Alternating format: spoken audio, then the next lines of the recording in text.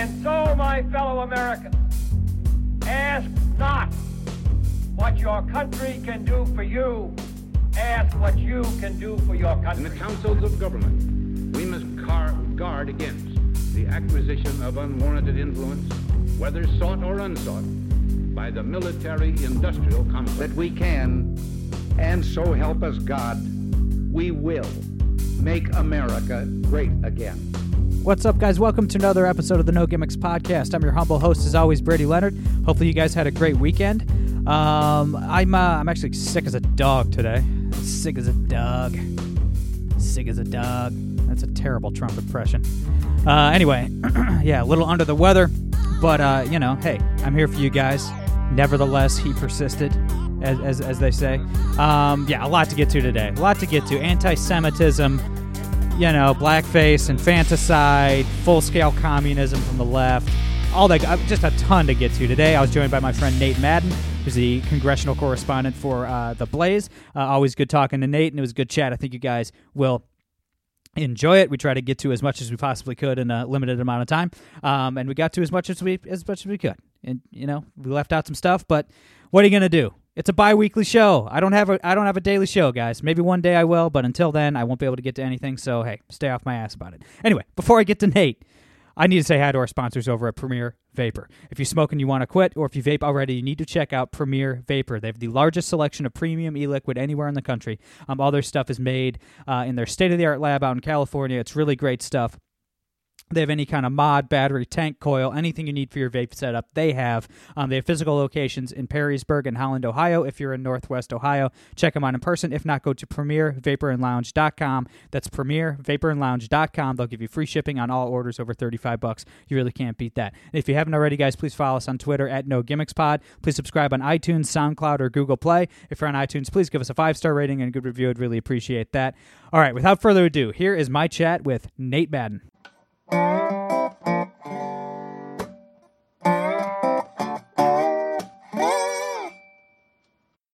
right, guys, we're here with Nate Madden, congressional correspondent for Blaze Media. Nate, thanks so much for taking the time, my friend. Oh, thanks for having me, brother. How are you? I'm good. Well, I'm actually sick as a dog, so I'm not feeling too great. I was going to do a solo show and take questions from the audience today, but I really didn't want to talk the whole time because I'm losing my voice. So thanks for helping that's me out, why brother. You reached out to me. Hey man, you just you're taking one for the team. You're helping me out. I really appreciate it. So let's just jump into some news breaking from last night. Excuse me. Sorry guys. Known communist, anti-Semitic Congresswoman from Minnesota, Ilhan Omar, is at it again, tweeting last night that the Jews are buying off politicians, and that's why America supports Israel. So let's just jump right into that. I'm sure you saw the tweets, Nate. Yeah, I did, and I'm seeing the fallout from the tweets, and I'm seeing Twitter's reaction to it is they've tried to shift the entire focus to AIPAC, the American Israeli Political Action Committee, and that's going to be a losing game. That's the thing, is that she tweeted about the Jewish money conspiracy theory, and everyone with more than 2 or 3 brain cells to rub together realizes that that's bad and it's anti-Semitic, and they're calling it out. But then you've got the response where some people are actually trying to spark a conversation about the Jewish money conspiracy theory. So it's a mess. I mean, this line that's the Jewish money. It's the rich Jews, buying influence and stuff. That's literally been the line to attack Jews going back hundreds of years, over 2,000 years, going back to the Roman times. They would say certain things like this. So it's the oldest trick in the book. It is, and so now we're at a point where it's the only people who still say this out loud seriously are folks like Louis Farrakhan, Ilhan Omar, and Eric Cartman from South Park. Like, this is, I have a hard time believing that we're actually having a conversation about secret Jewish money and all this, like, in a legitimate news story these days. But then again, we also had conversations about infanticide 2 weeks ago. So, welcome to 2019. Yeah, I don't think there's any limits to where the Democrats will go at this point. Yeah, I mean, you left somebody out who does agree with Ilhan Omar. It was David Duke. Oh, He yeah, came true, out this true. morning and just agreed with Ilhan Omar wholeheartedly. Oh, yeah. So if David Duke is on your side, you've made some wrong Okay, turns. so we've got along the way. on the Jewish money thing, we've got the Cartman. Klan, Farrakhan, Ilhan Omar, and Eric Cartman. There we go. Yep. The company you keep, brother. It's just not looking good. A lot of Democrats have denounced her and denounced these anti-Semitic comments, which is good to see. But where are Nancy Pelosi and Chuck Schumer? I mean, they really need to lead. I mean, they're in the leadership. They're the leaders of the Democratic Party. They're not leading at all. Chuck Schumer is even more disappointing because he's a Jew, and he's, to his credit, it's probably the only issue he's ever been good on. But he's been very good on the issue of Israel. So I don't. He hasn't made a public statement. He's said nothing. Why won't these people step up and lead?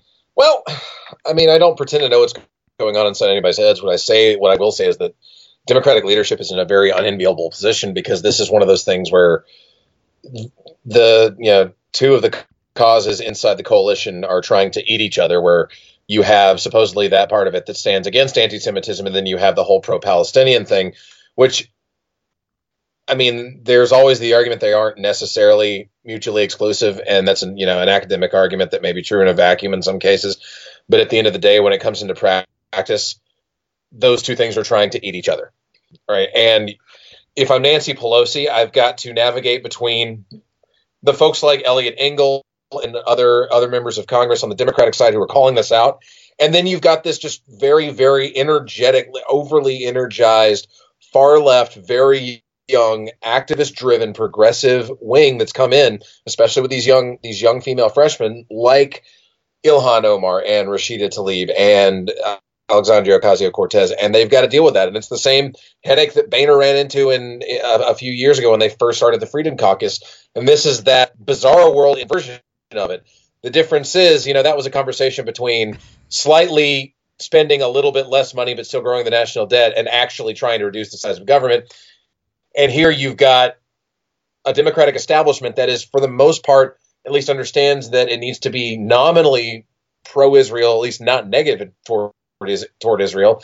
And then you've got comments like Ilhan Omar's, the thing that she's tweeted in the past, the fact that the Rashida Tlaib's got a map with Palestine in her office, all this other stuff that goes on. And that's the kind of insurgent versus establishment thing that they're dealing with on the left. And that's why I think you're going to see a lot of these leaders they're trying to figure out how in the hell they navigate through this.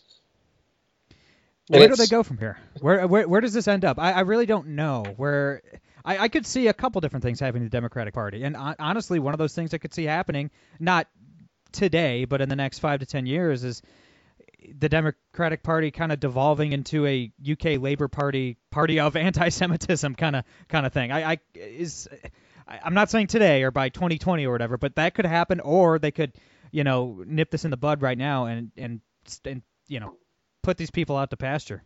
Well, yeah, that's the thing. I mean, no one's ever lauded communists on the whole, like communists and socialists, for being great supporters of the Jewish people, right? That was a huge problem throughout. I mean, throughout the Cold War and everything else. I definitely see that the framework is there. The ideas are there to make the American Democratic Party look more like the UK Labour Party. That is undoubtedly there. How soon it would take before you have a full-on, openly, unabashedly socialist and anti-Semitic leader of that, I think that is a ways off. I have to agree with you there. But I to really and truly, this is one of those things where I don't know how these two reconcile each other. I don't know how you reconcile a lot of this pro-Palestinian, flat-out anti-Israel, anti-Semitic energy that's coming from one part of the base, and others who realize why Israel exists. And they also realize that this is a gigantic conspiracy theory that Omar and others are peddling here. Israel spends $0 on lobbying every year as a nation. AIPAC doesn't spend money on politicians in the way that other pressure groups spend money on politicians. People don't seem to realize this. But there are a lot of people who are being receptive to that right now. In the more, like out in Silicon Valley, the folks at Twitter who are making this about AIPAC instead of what she said, that's not just a far left niche thing anymore, and that has to be addressed. Right. And even, Twitter's main page today was it wasn't exactly Republicans pounce, but it was something along the lines of, Ilhan Omar faces backlash, or after her comments spark a debate. Yeah, her comments spark a about debate. impact role. Whether or not to murder all the Jews. End of the debate. It's like, what's the next debate? Whether or not they control the weather? Right. Yeah, don't ask the D.C. City Council. Trayon White Sr. Yeah. Yeah, right. That happened before I moved out of D.C. And oh my gosh, I'm so happy I left the district. Oh boy. And before we move on from the topic of anti-Semitism, it isn't just Ilhan Omar. We mentioned Jeremy Corbyn and the UK Labour Party. Alexandria Ocasio-Cortez had a very friendly conversation over the phone with him last week. They, said very nice things about each other, and obviously Corbyn is a well-known, just open, blatant anti-Semite. And then it came out this morning also that Rashida Tlaib, the congresswoman from Michigan, back in 2006, wrote for Louis Farrakhan's publication. So, I mean, it's just oof. Like, it's not just an isolated incident. It is a major stain on the Democratic Party right now. One of many. I honestly, I don't envy everyone. I really don't envy the Democrats who realize that they need to get moderate votes in 2020, and they realize that as they go into 2020, whoever ends up getting the nomination is going to be dragged down by all the baggage that's stirred up just over the past 6 weeks. 2019 has been freaking insane. Right. And we're not even close to we're not even to Valentine's Day yet, and it's insane. I know. It's aggressive. Just one more point, and I mentioned Pelosi and Schumer. It's just Pelosi is just strictly a political animal, and she's good at it. I mean, don't get me wrong. Like she's a very, very shrewd politician. Schumer is obviously a shrewd politician too, and he's a political animal too. But he, for some reason, I disagree with Schumer on just about everything. But he still seems like a kind of guy that does have some principles buried down deep somewhere. And he is Jewish. Is one of these days he's gonna wake up and say fuck it and be like, look, no, this is all right, come on guys, you know what I mean? I'm trying to put myself in somebody like Schumer's position right now, and it's like, how much is he gonna put up with? I honestly wish I could answer that question. I wish I knew exactly how he was going to respond to this thing. I don't expect him to let this sit an entire work. We're recording this in the middle of the day. I don't expect this to last an entire working day before they come out with something, but your guess is as good as mine, and it is kind of puzzling. This is one of those areas where Schumer is not being led by the nose by the activist cadre of the Democratic Party. So it's going to be interesting to see when he's finally had enough of stuff like this. Right. We will. We'll see. We'll probably be talking about it some more on Wednesday too. But so let's move on. We didn't get to cover the Green New Deal yet, which is the hilarious, just hysterical proposal rolled out by AOC and the other socialist members of Congress. And look, I don't even think the Democratic Socialist types, that's Bernie Sanders calling card. I don't think they can really hide behind that label anymore, because they've gone full communism. I mean, they've gone full Karl Marx communism. I mean, this proposal, the Green New Deal. Let's just go through. Excuse me. Let's just go through a few of the bullet points just to start it off. First of all, they'd want to eliminate the entire energy sector in the United States, so that's nice. They want at least as we know. As we know it, right. And they want to ban all cars, which is tremendous unless you drive a Tesla. They want to give a guaranteed income, and I did a double take. I was like, wait, did I read that right? I did. They want to give guaranteed income not just to everybody unable to work, but also to everyone unwilling to work, which was just hilarious. I can't believe somebody put that in the document. They wrote that down. Somebody wrote that down. I'm assuming somebody else looked over that. I would hope that somebody else looked over that. But in the same instance, for stuff like this, so either you just had somebody self-publish and not realizing that that's going to set off a bunch of alarm bells for folks, or you have multiple people in one room who decided that it was okay to tell people that, hey, look, we're going to hand out welfare checks to people who just don't feel like going to work in the morning. Unwilling to work. By the way, everybody knows Congress people make, $175,000 a year or something like that. But they have a huge budget for staff. What's their annual budget for staff? It's they have enough to hire a chief of staff at $100,000 a year, a comms director at $80,000 a year, and then 3 or 4 interns, right? Like they each have 4 or 5. It all comes out of the same. It all comes. So your staff, your travel, your office expenses all comes out of the same pot. This annual allowance that they have. So you can, and I think, I'm not sure if they've changed this rule, but it used to be that House members, unless you had committee assignments and you had like certain leadership responsibilities on a committee, just a single rank and file House member was limited to like 14 members of staff. But still, 14. We're talking about having a staff maximum of 14 before you even have leadership or committee assignments. Anyway, my only point being, they didn't even none of those 14 staff members for each one of these Congress people thought this through. And I mean, there was typos in this proposal. So it was just it read like it was written by a 4-year-old. But here's some other bullet points, and then we can dive into them one by one. They want to eliminate cows because cows fart, and apparently that's bad.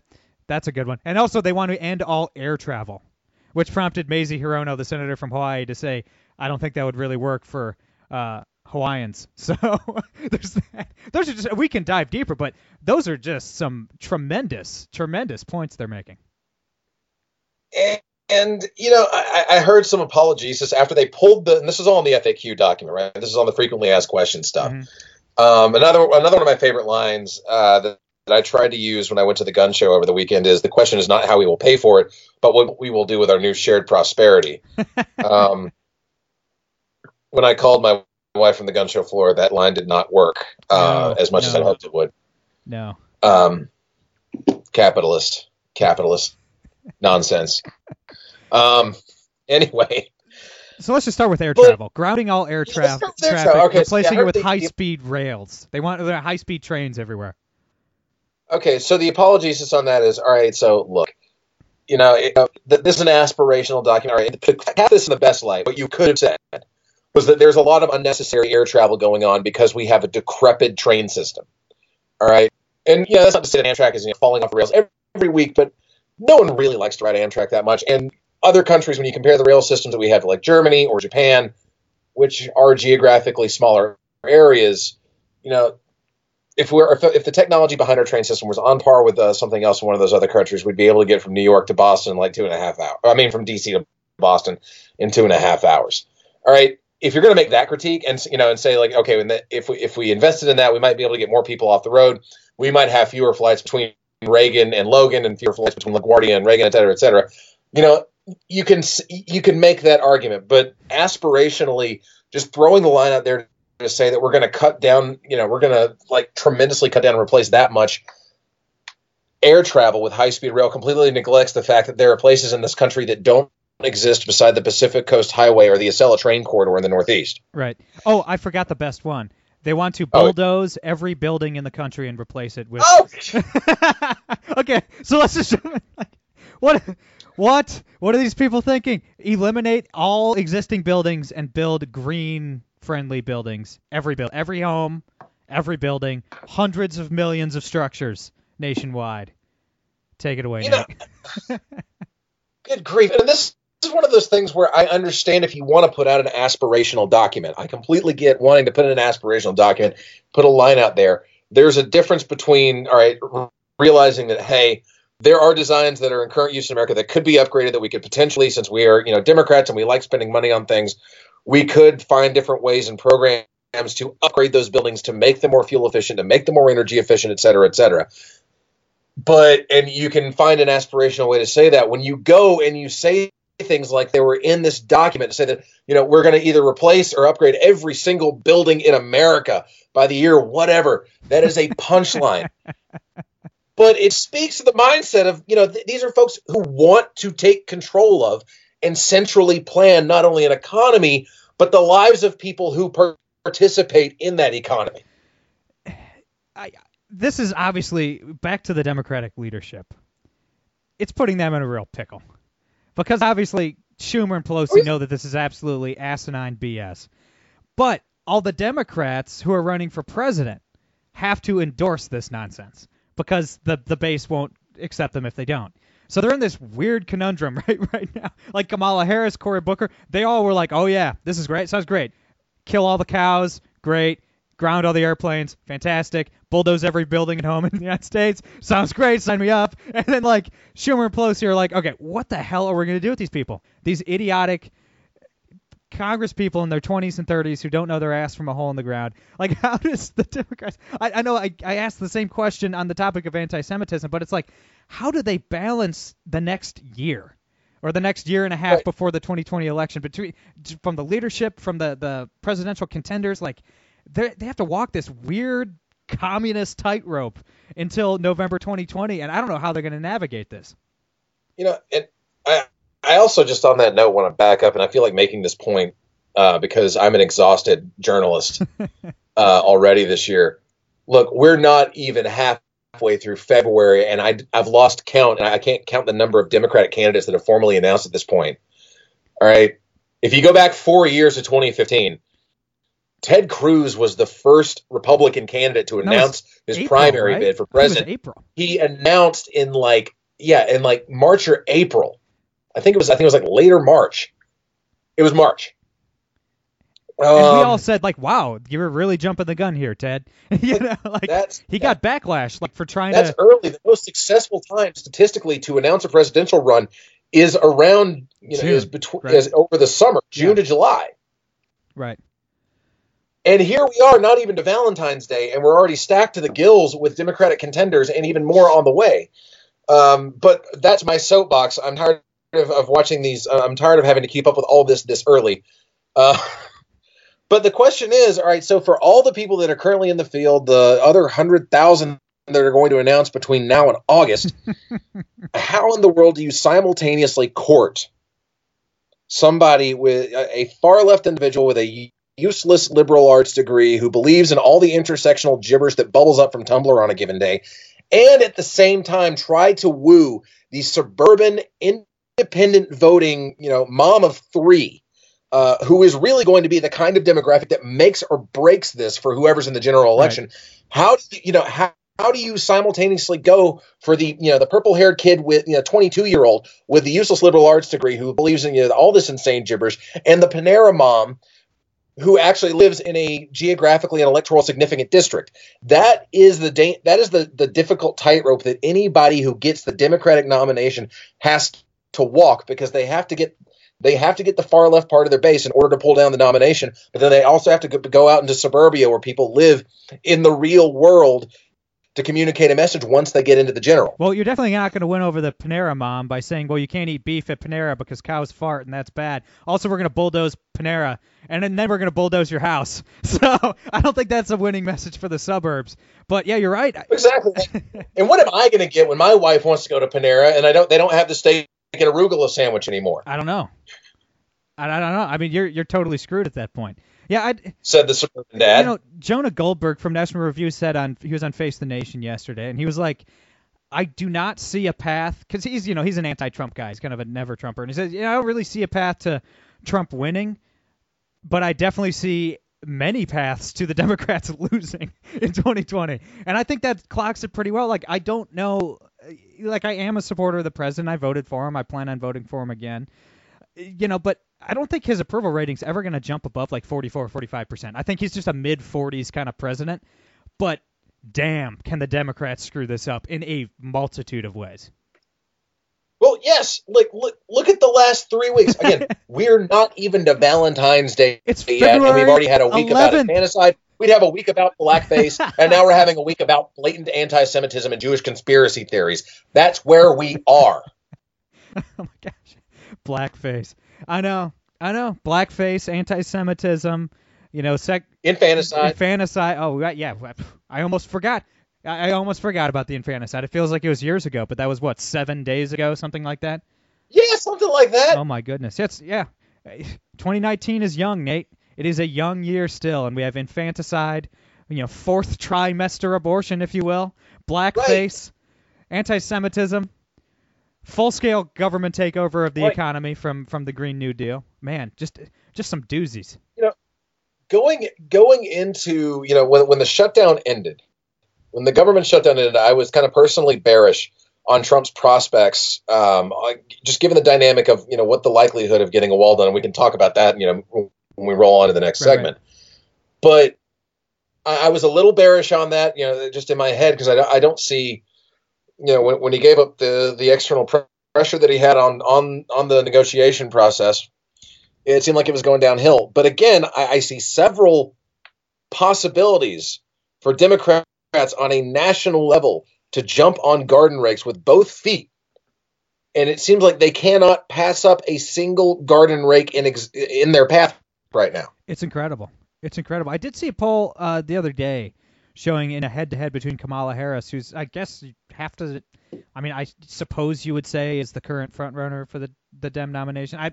Maybe just because Biden isn't in yet or Bernie Sanders isn't in yet. I guess you'd, at this point, have to say Harris. But it showed, I forget, what was it? I don't think it was a Reuters poll. It wasn't Gallup. I forget, but it showed Trump winning by 2 points in a head-to-head matchup with Kamala Harris, which I thought was very interesting because she still has very low neighborhood. And see, I think that's the one to keep an eye on. And the only reason I would cast her as, me personally, I think that she is the only contender in the field right now who has the ability to bridge the necessary gap between the Democratic establishment and the progressive grassroots that someone's going to have to do in order to be successful. And I don't see anybody else on the Democratic line being able to do that as effectively as Kamala Harris. So that's the head-to-head I would keep an eye on most off. Right.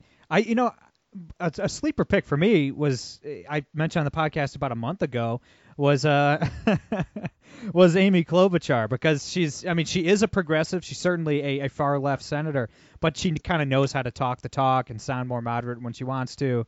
And then as soon as she announced that she's running for president, which one, it was hilarious. She was outside in like 5 degrees in the middle of a snowstorm talking about global warming, which was just hilarious. And of course Trump had to hit her on that on Twitter, which look, I'm not like a climate denier or anything. Like, I am somewhat concerned with climate change, but just the optics just looked absolutely hilarious. I mean, she was covered in snow, so it was like, all right. And then also immediately as soon as she announces she's running, it turns out she's like a monster to her staff. She like threw a binder at somebody's face, and she's like verbally abusive and like the worst boss ever. It's like, wow, she was running as like the Minnesota nice, like the nice guy kind of candidate. Because that is by far, she is the least Minnesota candidate in the field right now. I know. Hey, and people were making fun of this on Twitter, but you know who didn't throw binders at women? Mitt Romney. Suck on that, guys. Come on. So let's move on to the wall. Obviously, I believe the government money runs out on Friday, if I'm not mistaken, the 15th. And, so we're staring down the barrel of another government shutdown, which, personally bring it on to maybe make it permanent next time. But where are the talks at this point? I mean, from all the reports I've been reading, it doesn't look like they've made much progress at all. Where are we at as it stands? I feel the need before we start this to make a really bad dad joke. Go for it. So we were talking about green upgrades to buildings a second ago, and now we're talking about border security. We've gone from the windows to the wall. And I'm sorry. That's pretty bad. Yeah. I'll see myself out after this. The answer is we don't know. There were talks. There were talks that the super committee, which is an amalgamation of handpicked members between the House and the Senate, nice use of the word was close to something. I appreciate that. Thanks. But the talks on there fell apart. They've got until Friday to come out with something.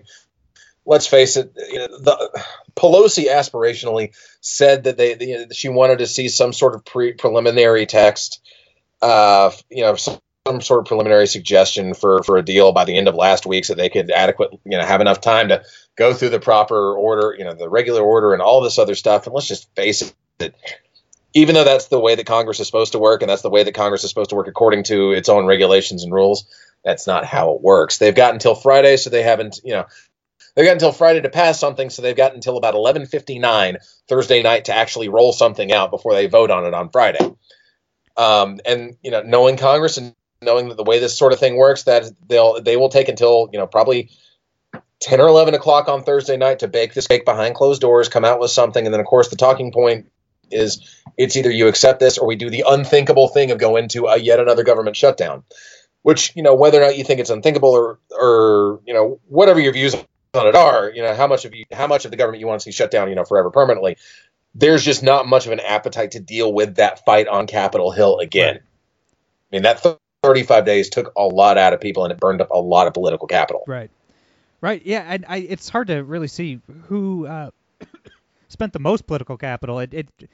Typically, the media is always going to frame every government shutdown as a losing issue for the Republicans, but I don't think the American people on either side have the stomach for it right now.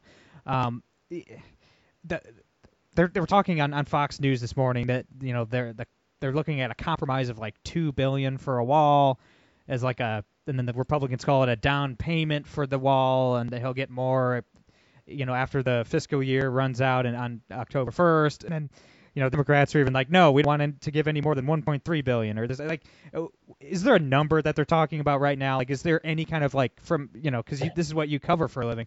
Is that true? Does anybody really know what this is going to look like at all? Or are people just kind of guessing? No, everyone's guess is as good as everything else's. You can throw out any number between 1.3 and 5.7 right now, and you could say they're that's on the table, because really what it is, it's between the 1.3 that Democrats want to give and the 5.7 that Republicans want to get. And look, if there's going to be an actual legitimate compromise that does anything that actually goes anywhere, the number has to be between 1.3 and 5.7. That's just a realistic point right here.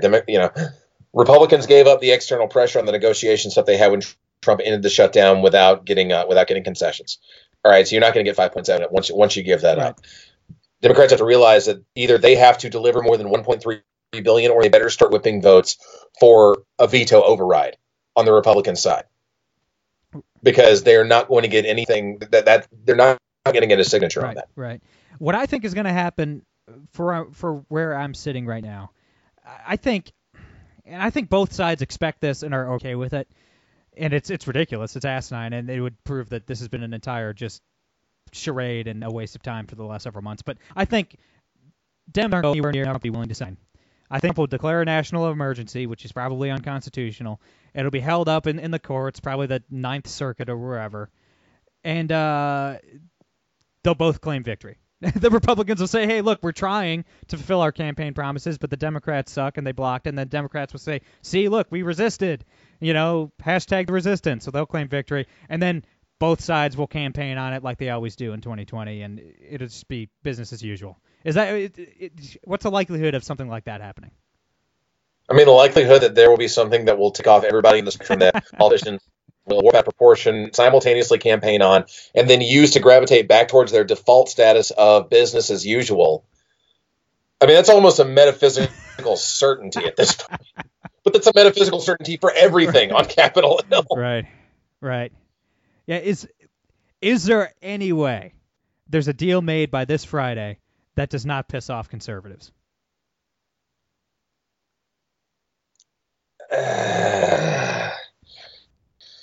Depends on where the expectations are. If you still got some folks out there who believe that 5.7 is realistic at this point, I think they're going to be disappointed. I think there are folks who realize that number has to fall in somewhere in between. But second follow-up question. How pissed is Ann Coulter going to be on Friday? How pissed? I mean, regardless. On a scale of 1 to Ann Coulter, how pissed is Ann Coulter going to be on Friday? I'd say somewhere between, on a 1 to 10, I'd say somewhere probably about an 8.4. Yeah, I think that's fair. Anything else coming down the pike on Capitol Hill that we should be following? Anything off the top of your head that you've been following lately, and other than the blackface and infanticide, anti-Semitism, full-scale communism from the left, and all other stuff. Anything we missed from the last week, inside the Beltway. Keep an eye on the Yemen, the war in Yemen resolution that's coming up in front of the House on Tuesday. Right, and where are we at with that? So that was a kind of a big deal in the Senate. If you care about if you care about Congress actually trying to reclaim its power to formally declare a war and say when and where we should go to war, instead of this never-ending session of power to the executive that they've gone on over the past century or so, I would keep an eye on that. Right, and that is very important. I mean, there's been tens of thousands of people, including children, starved to death in Yemen. It's approaching what I would consider a genocide at this point. It's an absolute human rights catastrophe. If it ain't already, it's getting and there. When we talk about war powers, that the audience knows I've bitched and moaned about that for the last 2 years hosting the show. Like when Trump said he wanted to pull out of Syria, I said absolutely pull everybody out of Syria, and then if Congress wants to protect the Kurds, vote on it, declare war, and then send them right back to go protect the Kurds. But Obama invaded Syria illegally and this and that. And, the last time Congress actually declared war was 1943. So for the record. So it's been a long time. So yeah, that's definitely a good one. Where can everybody read your stuff? And you have a show on the Blaze too, right? You have a podcast. So on Blaze TV. Oh yeah, sorry. Yeah, so I'm on Blaze TV. Yeah, I'm the host of the Capitol Hill Brief. So we got some fresh interviews with some members of Congress up. I've been going around talking to some of the new freshman conservatives, finding out what their first impressions of Capitol Hill are. We've got one with Texas Congressman Chip Roy coming up pretty soon. Chip, and I'm a big fan. Oh, he's a lot of fun to talk to. And to keep up with my minute-to-minute coverage, as well as memes and snark, follow me at Nate on the Hill on Twitter. All right, everybody follow Nate. If you care about what's going on inside the Beltway, there's nobody covers it better than Nate. Follow him on Twitter. Check out his podcast at Blaze Media, and I'll hopefully have him back on very soon. Thanks so much, my friend. I am Brady Leonard. I'll be back on Wednesday. No gimmicks.